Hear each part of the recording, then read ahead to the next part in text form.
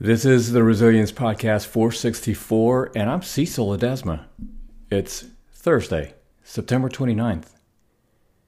When I first came to America, I had one suitcase and a pocket full of dreams. I'm not kidding.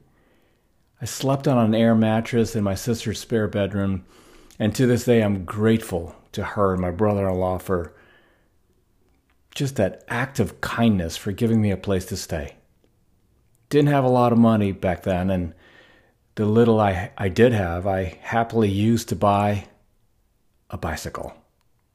Why? Because as long as I was mobile, I could find a job and I could get around. My trips to the grocery store were the best. It consisted of whatever I could fit in my duffel bag, slung over my shoulder like a messenger bag. And my big purchase of any food shopping trip was a gallon of milk. And the rest had to be little items that fit, didn't get too heavy that would tip me over as I pedaled back home. I worked 3 jobs, cycled to each one. I'd leave early in the morning, get back when it was dark, and many days I would crawl right to bed, skip dinner because I was too damn exhausted, and then do it again the next day. And you know, I never complained. I just thought that's what everybody did.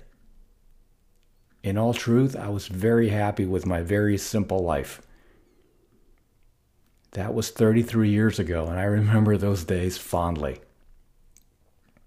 So in reading The Daily Stoic, Ryan Holiday reminds us that it can be beneficial to reflect on what you used to accept as normal.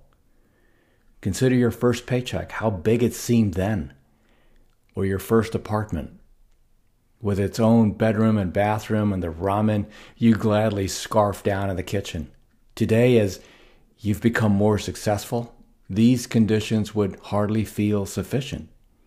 In fact, you probably want even more than what you have right now. Yet, just a few years ago, those paltry conditions were not only enough, they felt great.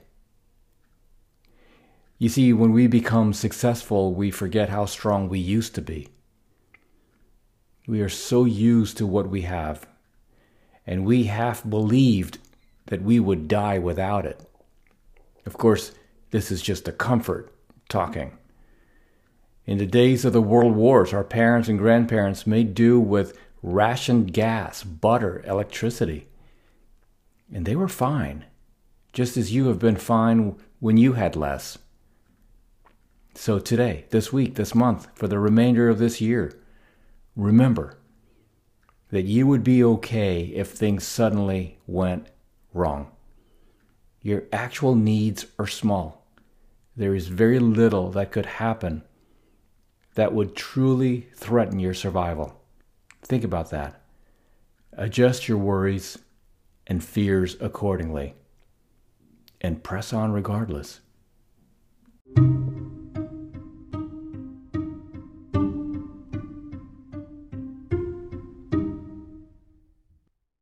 Hey, I'll see you next time, and thank you so much for tuning in. That about wraps it up. But before you jump off, 2 quick things, actually 3. 1, I've always wanted to author the conversation on resilience and mental health, because as a very proud Navy father, these topics affect me personally. And as you go about your day, be sensitive and be kind always, for everyone you meet is fighting a battle you probably know nothing about. Your life is a gift, and it's precious to me. And thank you so much for being a part of this community. And I'm not quite sure how you landed on this podcast. It doesn't matter to me. The fact that we're all in this together and that we can have a conversation is amazing.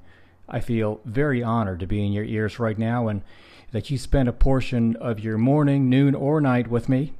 And whether this is the first podcast you've listened to or you've been a loyal listener, I just want to say thank you. And last, please, I would be honored if you checked out my website at cecilledesma.com. You can connect with me on LinkedIn. You can follow me on Twitter at Cecil Ledesma. Peace.